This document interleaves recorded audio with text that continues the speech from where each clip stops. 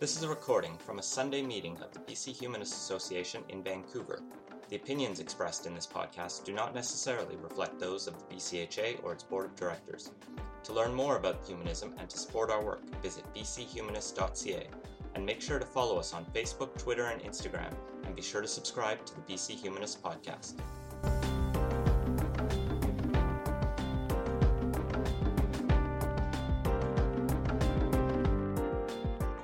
All right, so just a little bit of background about how I came to do that. I'm not an expert who works all the time on conspiracy theories, but I do teach a lot of courses in logic and in critical thinking at Simon Fraser University. And I was given the opportunity of teaching a new course about some cool topic that people might be interested in. We always try to get new students in. And I was like, well, what about conspiracy theory? Because this is an interesting topic, and it presents some specific challenges from the point of view of critical thinking. So I thought I would talk about, well, some of those things that I've been thinking about since then.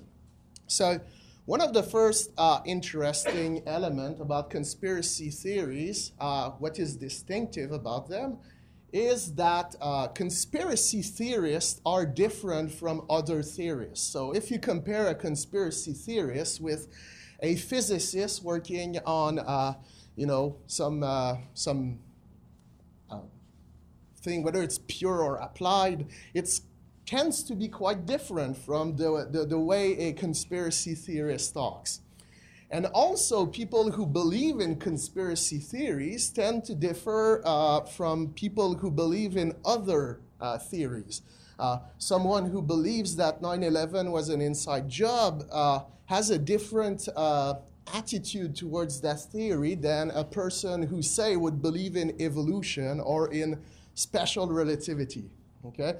There's a much more emotional component that comes with that. And also, is there a feedback? No? Okay. I'm the only one hearing that, right? Okay. So there is a difference there. And why is that? So that's the first question I'd like to talk about a little bit. So one of the things is that, there are many components to this answer. But one is that the best known conspiracy theorists that we hear about in the media are not people that inspire a great deal of confidence. Here I have Alex Jones, Glenn Beck, and Jesse Ventura, who are, let's say, known for having a less than exemplary level of accuracy in their claims. I'm trying to be nice here. Now, one of the reasons for that is perhaps not something that has to do with conspiracy theories per se, but more about the sort of environment in which those theories are developed and spread around. So they tend to live on the internet with those amateur videos that are more or less well produced.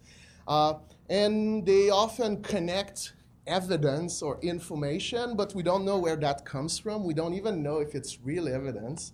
And as a result, we have something that looks dubious to some extent. This is work which is not done by trained professional, like the work of a scientist who is spending his or her entire life learning to articulate results with a certain, according to certain standards. So the result is not particularly polished, it's not exactly rigorous, and it attracts a lot of criticism. But at the same time, imagine you had an amateur who is not well trained in engineering developing the blueprints for a skyscraper. The result would not be very good, right? It would be a little bit, anyway, that would not be the building I would buy my apartment in. But despite that, we wouldn't discredit the entire field of engineering just because some amateur has produced a bad plan for constructing a building, right? So I would like to go past or beyond the fact that they are, let's say, less than competent person producing conspiracy theories, and try to understand if there are other reasons for which conspiracy theories tend to look a bit different from regular scientific theories. Now, a second factor that contributes is that often people who believe one conspiracy theory tend to believe many, many more, whether they are related or not. It's sometimes social psychologists talk about it as if it was a virus infecting the mind of the people. I like to put it like that. It's as if there were gateway conspiracy theories, to make an analogy with gateway drugs. So one day you find yourself mildly questioning the conclusions of the Warren Commission on the assassination of JFK, and soon after you find yourself curled in a back alley thinking that the reptilians are out to get you, right?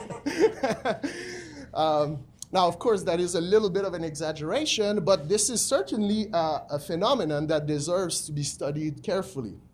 I have some data that was gathered by the polling firm Insight West about the prevalence of some conspiracy theories in the BC population. So that was from 2013. I couldn't find more recent numbers. They asked 867 BC residents what their beliefs are about a number of topics, some of which are related to conspiracies and some which aren't. In dark blue, that reveals people believe this idea completely, and in light blue, they somewhat believe it. So, you're probably interested in how many people believe in God, given the sort of meeting it is. That's 58%. Then UFOs exist, 52%, which is fairly large. JFK assassination, 34. 9/11 was a U.S. government conspiracy, 25. So those are interesting numbers. In fact, BC is the Canadian province where there is the largest number of people who endorse conspiracy theories. Now, of all those, the one that I find the most interesting is this one, that a cure for cancer exists and it has been suppressed. 38% of people in BC believe that. Now, that's 2 out of 5, right? So you're in a bus with 50 people, 20 of them will believe that. And to me, that raises questions, because I'm thinking, what does that say about what those people think about the society in which they live? They must think that society is not there to help, but rather they are under siege, right? Now, it is always rational to act according to what we believe, and that is the case even if the beliefs that we do entertain are, let's say, suboptimal. So if you do think that, that say, the government will let probably hundreds of thousands of people die from cancer for profit motive or something else, what would be the proportionate action that you would take? What would be the rational reaction? And I think that is a little bit scary, because you should not just sit there and do nothing. Recently, you might have heard about this Pizzagate incident. Do you all know what that is?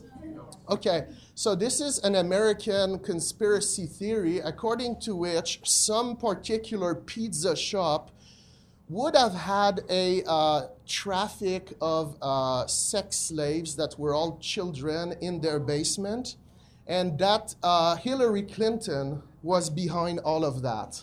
Okay. So one man walked with a semi-automatic rifle in the pizza shop and walked straight to the door to the back to go in the basement and check whether that was actually there. And then I was thinking about that. Was that an irrational reaction? I mean, if you think there is actually children that are being held captive in this basement, that would be the normal reaction, right?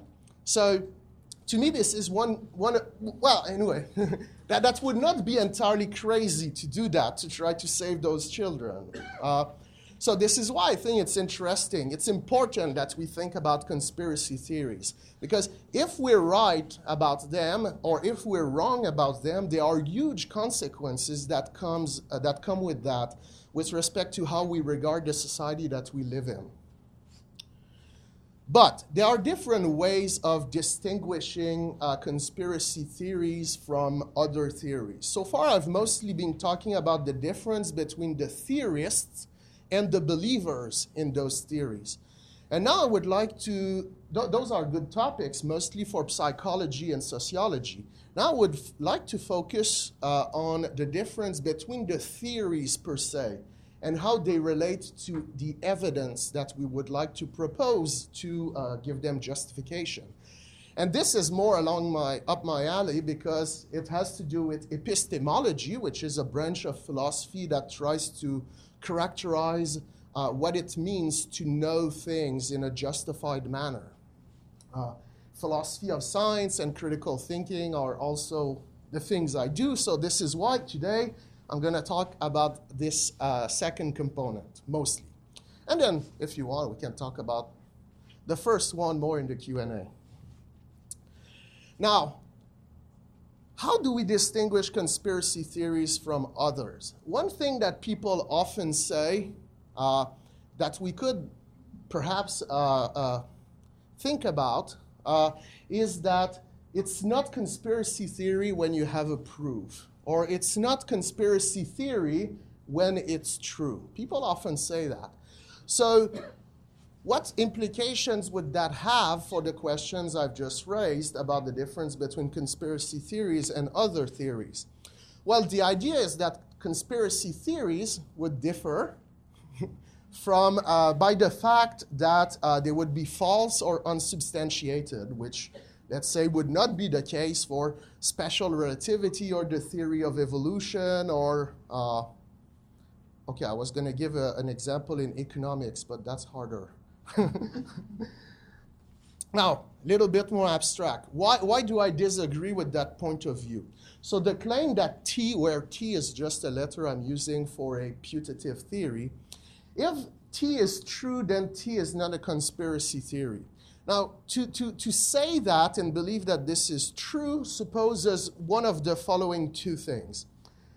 The first one is, if it's true, then it's not a theory, which seems wrong because there are true theories, right?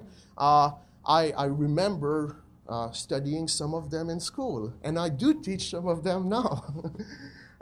The second one is, if it's true, then it's not about conspiracies. Well, that is also bizarre because there are true stories about conspiracies. I mean, it's part of the legal code. People get charged every year for committing conspiracy. So that one also seems false. Okay? So the common saying that if it's true or if you have proof for it, then it's not a conspiracy theory, seems to be bogus. So that will not be the sense in which conspiracy theories will differ from other theories. We'll have to look for something else. And just to emphasize that point even more, I'd like to mention a few conspiracy theories that are very, very likely to be true or already known to be true. You know this company, Bayer Healthcare Pharmaceuticals. They make your aspirins. They might make other things that you take.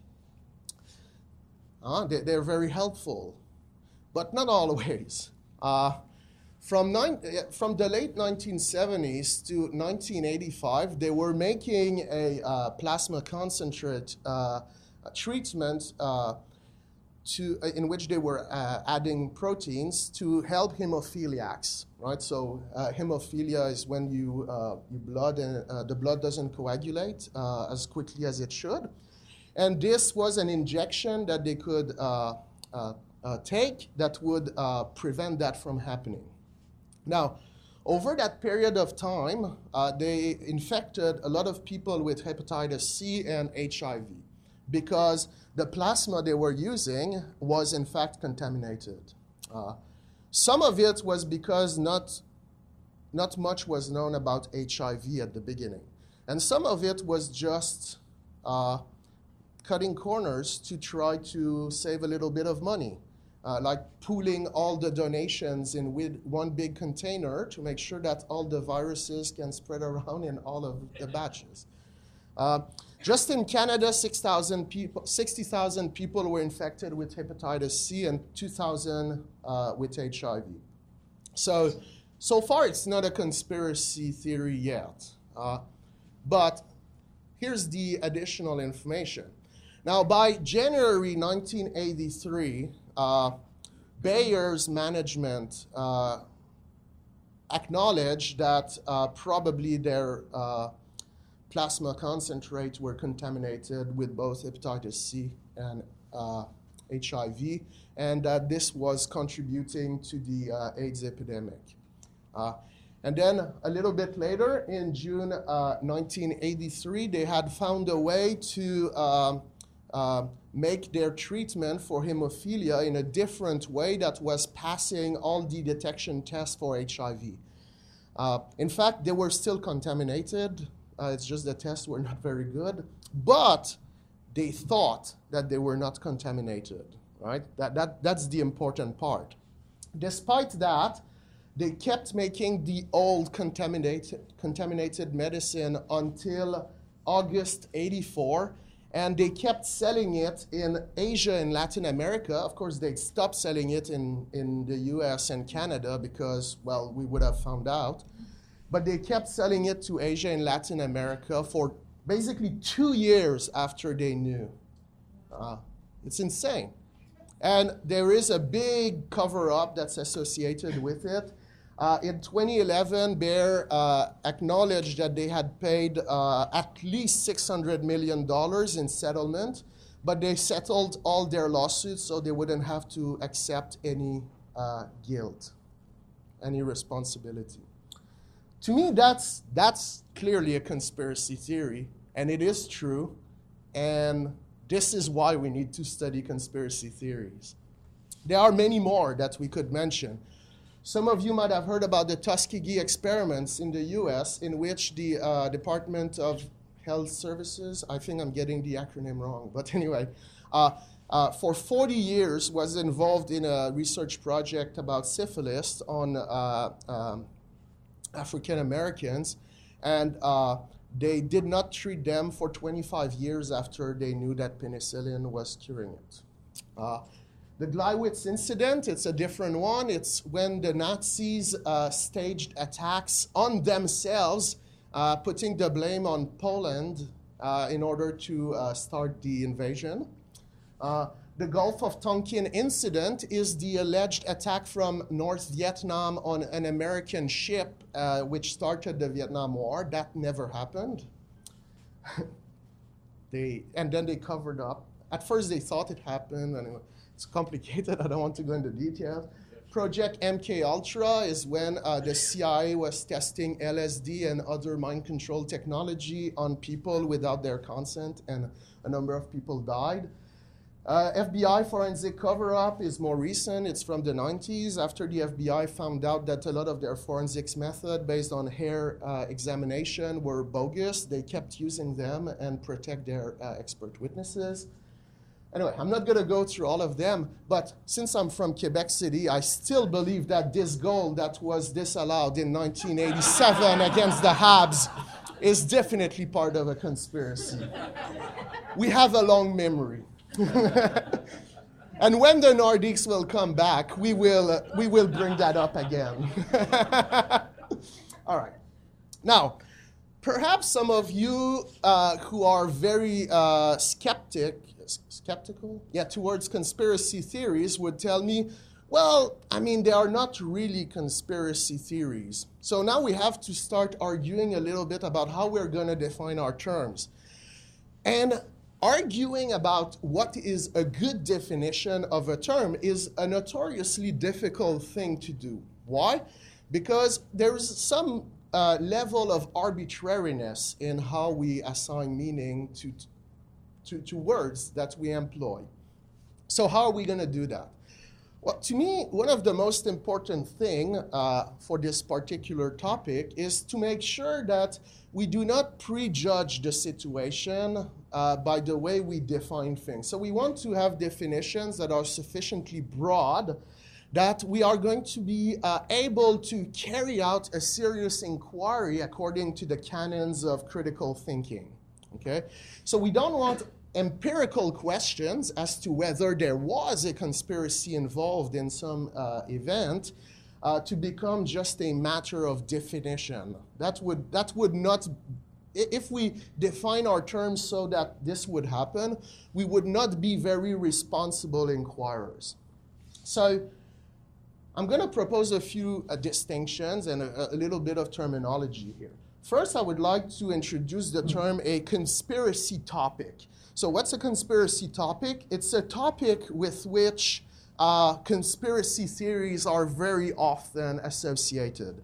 UFOs, Area 51, JFK, Marilyn Monroe, the Vietnam War, the moon landing, all those things. Okay? Now notice here we're not making any statement about what happened. It's just a topic that we often talk about in the context of conspiracy theories. For the term conspiracy theory per se, I would like to propose the following definition, which is very much in line with the way I think about things when I do philosophy of science. So, a conspiracy theory is part of an answer to a why question. What's a why question? It's just an answer a question that begins with why, and after that we have a phenomenon. Why is it that this phenomenon happened? So, an answer to a why question, and a why question, by the way, asks for an explanation.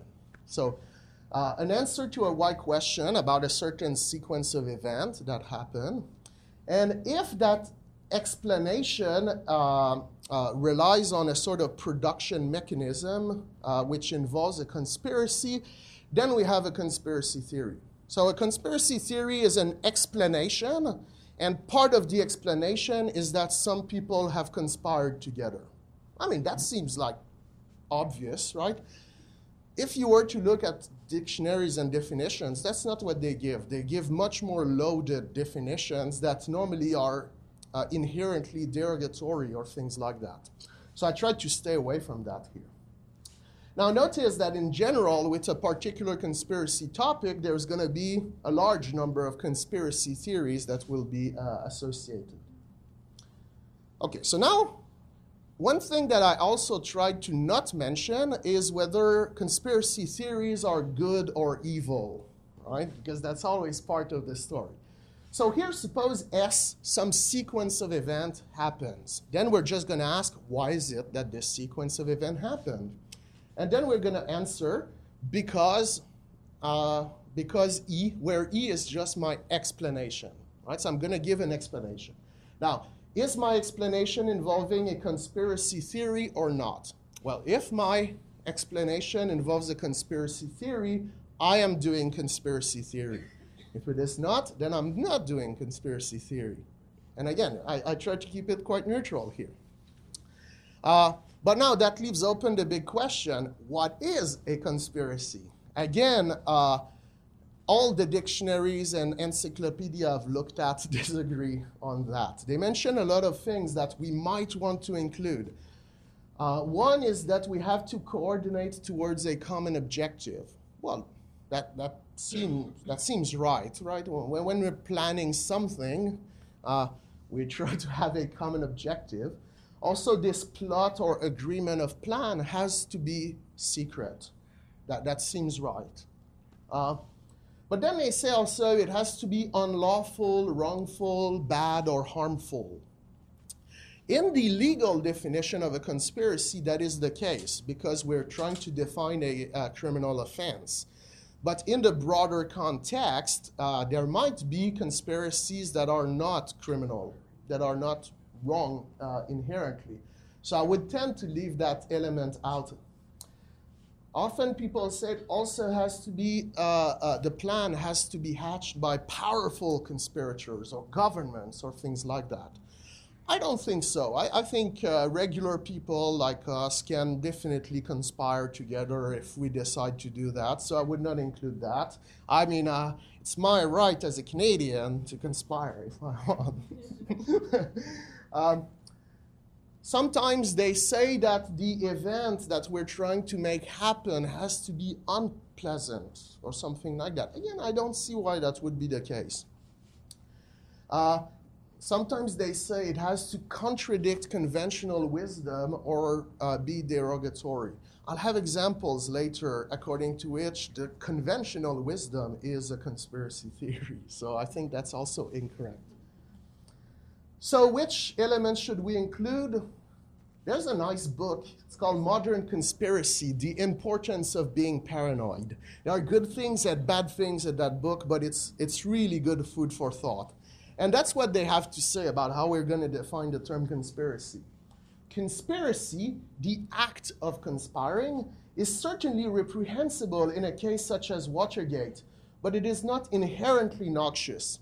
In fact, politics, business, and even family units would struggle to function in recognizable forms if they were deprived of the ability to conspire about election strategies, marketing campaign, and birthday presents. Right? So when you're trying to get with your brothers and sisters to secretly buy a present for your parents, you are engaging in a conspiracy. Not a very bad one, unless that's really, you're buying them something they don't want. So I propose to say that a conspiracy is just the activity of secretly planning with other people, so we need at least two, to cause a particular sequence of events to happen. So then we have a conspiracy, and we can ask, is it a malevolent or a benevolent conspiracy? And we know that there will be some on both sides. On the malevolent side, you might have a conspiracy to achieve world domination or for corruption. I saw some stories in the newspapers about BC politics recently. Fraud, which we're very familiar with in Quebec. But also you have the good conspiracies, the one that are, say, you're going to run out of gas on an airplane and the crew is keeping it from the people on the plane so they don't panic and start beating each other up, right? That would decrease the odds that they would do a good emergency landing. So that would be a benevolent conspiracy. Or keeping from the public information about some financial trouble so there's not a bank run that would make things even worse. Sometimes you want to help people against their will. So you're at the bar drinking with friends, and then you plot with some of your friends to steal the car keys from the drunk one who's going to drive. That's a conspiracy also. Okay, so those are the definitions I propose. And as a result of those definitions, I will suggest that there is two and only two ways of criticizing conspiracy theory. The first one is that there is no compelling evidential ground for believing that there was a conspiracy. And the second is, even if there are rational grounds for thinking that there was a conspiracy, that it is not the best explanation of how things happened. And I would say those are your only two lines of attack. But of course, a lot comes with each of those two things. So next things we have to do is talk a little bit about what's a good explanation and what is good evidential support for a conspiratorial claim. So that's what we'll do. Philosophers of science have written hundreds of books and thousands of papers about explanation. They developed so many accounts of explanation that I could easily talk about it all day. And in fact, I could probably talk until next week's meeting, but I won't. So I will just try to narrow it down to the most essential component, at least the way I see it. So the objective of an explanation is to obtain some degree of understanding of what is happening in the world. And the rough version of the general idea that we're going to use to judge the quality of an explanation is this. So what's an explanation? Well, an explanation is an argument, and that's an argument we offer to show that the events that happened were much more likely to happen according to a certain set of factors that might involve particular facts or laws of nature or things like that than for any other given set of factors. So if we can make that argument, then we have then we have justified our claim that this set of factors is the one that best explains the sequence of events that we have observed. Now, when there is a certain number of events associated with what we're trying to explain that are not very well accounted for by a proposed explanation, with respect to that proposal, we'll say that this is an anomaly. And that happens very often in the context of conspiracy theories. You're all familiar with the conspiracy theory that 9/11 was an inside job, I presume. Otherwise, you would probably not be here. Well, one anomaly that conspiracy theorists often bring up is that on that day, it's not only the two towers that fell. There was this other building, World Trade Center Building 7, that also fell apart. And it was not even mentioned in the official Congressional Commission. And it's very hard to figure out why that building would have fell on its own as a result of the events. People often mention that. I don't want to commit to any of that, but that would be considered an anomaly. Okay? So often, if we want to judge the explanatory value of a conspiratorial claim, we're going to try to find whether there are anomalies. And we can try to find anomalies both in the official stories and in a conspiracy theory. So that's going to be a very good tool that we're going to employ. Now, if you paid careful attention to what I said, you will have noticed that there's a fundamentally contrastive element in how we judge the quality of explanations.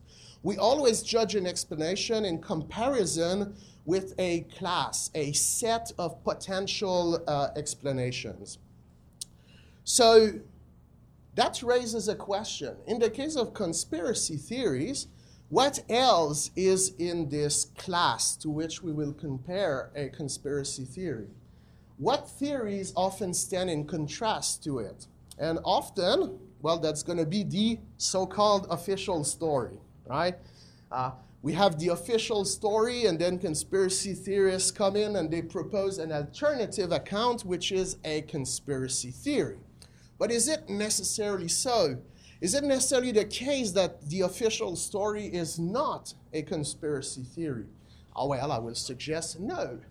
Often the only choices that we have are, in fact, conspiracy theories.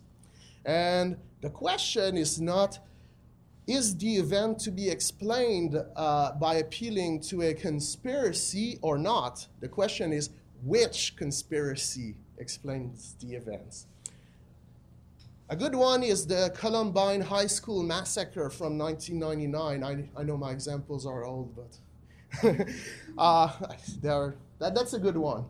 So the official story is that two kids, Eric Harris and Dylan Klebold, I'm sorry, that's hard to pronounce for me, planned an attack on their own high school. They planned that for more than a year. They did a lot of research online. They tested their weapons. They even test bombs that they made ahead of time. And then on the fateful day, April 20th, they carried out the attack. They murdered 12 students, one teacher, and injured another 21 persons. So that's the official account. Is that a conspiracy? Yeah, you had two people planning secretly to have something happen. If they had not committed suicide, they would have been charged for conspiracy. Right? So it is a conspiracy. And then you have Alex Jones' cuckoo story. Well, sorry if you think it is correct. I should not have said that. The alleged attack was a false flag operation orchestrated by the FBI.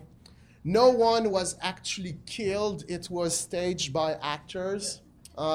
And the purpose was to justify gun control, because you take guns from people in order to replace American democracy by a tyrannical regime, probably led by Obama or Satanist or something like that.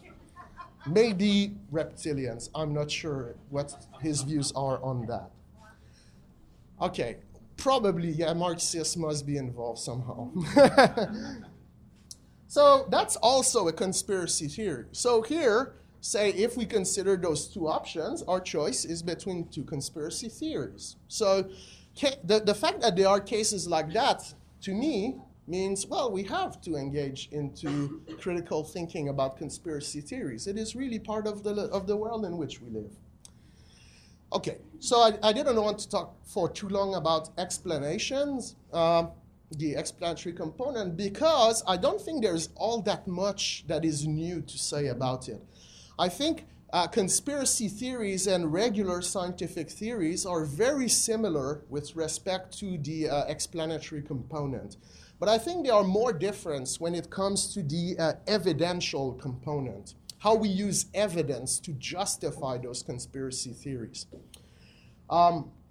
There's a lot of them that I could talk about, but I will not do all of those because, well, we have only like 20 minutes left. So there's stuff about arguments from authority, because we have to rely on what the experts say, but which ones are the real experts? And it's very controversial in the case of conspiracy theories. Then there's the issue of anonymous sources. How are we supposed to trust that? And then there's another thing that journalists call doubly anonymous source, because it might be the case that the journalist knows who the source is, but agrees to not name that person. That's singly anonymous source. But when the journalist doesn't know even who the source is, the journalist is not in a position to vouch for that source, which makes the information even more questionable. Often there are eyewitnesses. There's a lot of interesting literature about how unreliable eyewitnesses are. So people who study law go over that in all sorts of details. And the one I'm going to focus on today the most is how likely is it that we can keep things secret, completely airtight, among a large group of conspirators over a long-ish period of time. This is particularly tricky. And then there are many, many other things that have to do with misinformation and ideological warfare, and how much we can trust the information which is publicly available and things like that. But I really want to focus on that one for today, because I've done a little bit of work last week on that, so I was like, why not? Okay, we're going to talk about how secrecy impacts the evidence gathering associated with conspiracy theories. Now, conspiracy theories are fun partly because of the fact that they are often associated with conspiracy theories, right? I saw a lot of secret handshakes when I walked in. I'm joking. But of course, there are varying levels of secrecy among those societies. For example, we might ask, is their membership secret or not? For example, if you take the Freemasons, which is one that people love to talk about, well, a membership is not secret, right? But if you take the Illuminati, which would be the sketchy group that infiltrated the Freemason, then their membership would be secret. In fact, everything would be secret about them. Now, what about their traditions, their practice, their history? Is that public or secret information? What about their objective, what they're trying to accomplish? Often a secret society that acknowledges that it exists publicly will give an explanation for why they're keeping some of those elements secret. And then you might ask, does it make sense? If it makes sense, then that might just be a benevolent conspiratorial group, or maybe just a social group, right? So that there's nothing wrong about that. And then you can ask about their records and all of that. If we look at the historical records about secret society, we find all sorts of combination of those four elements. Now, some are so secret, I mentioned the Illuminati, that it's really hard to even determine if they actually exist or if they are the pure figment of our imagination. I watch all those conspiracy videos about Illuminati, and I'm still trying to find the evidence that they actually exist today. I know they existed back in the 18th century, but do they exist today? That's what I want to know. It's very tricky. The more secret, the harder it is to determine what exists and what does not. So typically, because there is a plan that must be carried out in secret, you can expect the conspirators to suppress the evidence that would give away that would support the theory on purpose. Okay? So there's a famous slogan by Carl Sagan. I love Carl Sagan's slogans. I think, but I'm not sure from who it is, but it's often attributed to Carl Sagan. Absence of evidence is not evidence of absence. And that's a slightly different point, which is to say, well, it's not because we don't have evidence that something exists that we have evidence that it doesn't exist, right? But now there's something even more spooky with secret society, because we know that the information would be suppressed on purpose. Huh? They don't want us to talk about it. Yeah. Society. Oh, and we're just talking about suppressing information. Okay, so back to it. Now we'll have to double our effort to stay concentrated. It's going to be really hard. Okay, but I was talking about this slogan by Carl Sagan, according to which absence of evidence is not evidence of absence. And I was saying that in the context of conspiracy theories, there is something even more spooky, in the sense that if there was a conspiracy, then you would have reasons to think that the evidence is suppressed on purpose. So you have something, so you have something that's even bizarre, that in a way, absence of evidence is evidence of presence, right?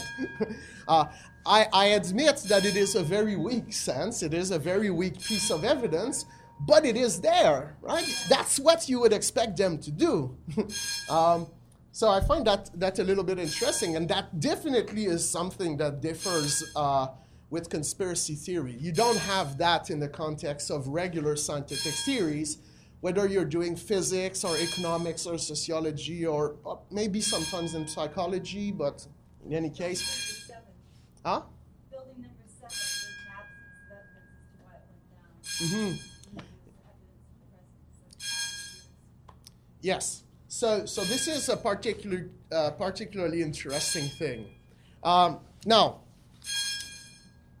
because you would expect that a lot of the evidence that you could possibly obtain to justify a claim that there was a group of conspirators behind something, because this evidence is suppressed, the question of assessing how likely it is that there was a conspiracy is particularly tricky.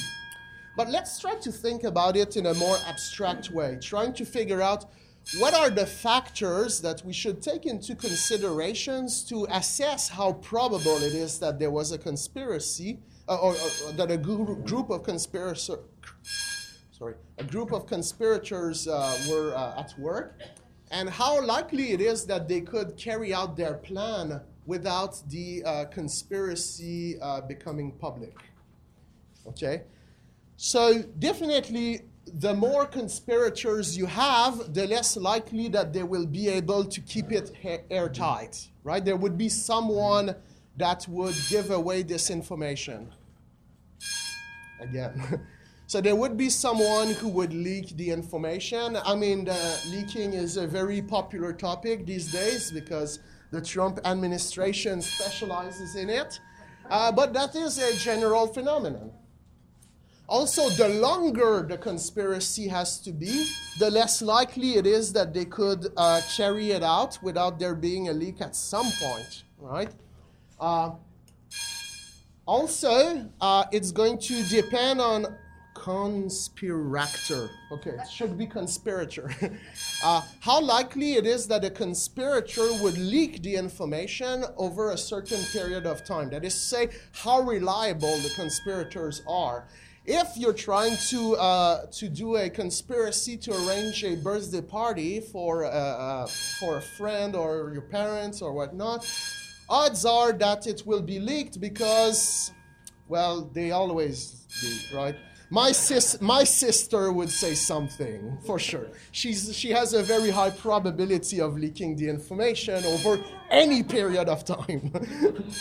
But if it's a highly trained NSA agent who is picked because one thing that he or she would be very reliable, or if it is hypothetically an Illuminati which has been picked among millions of Freemasons for being very reliable, then we would think that those persons would not leak the information too easily.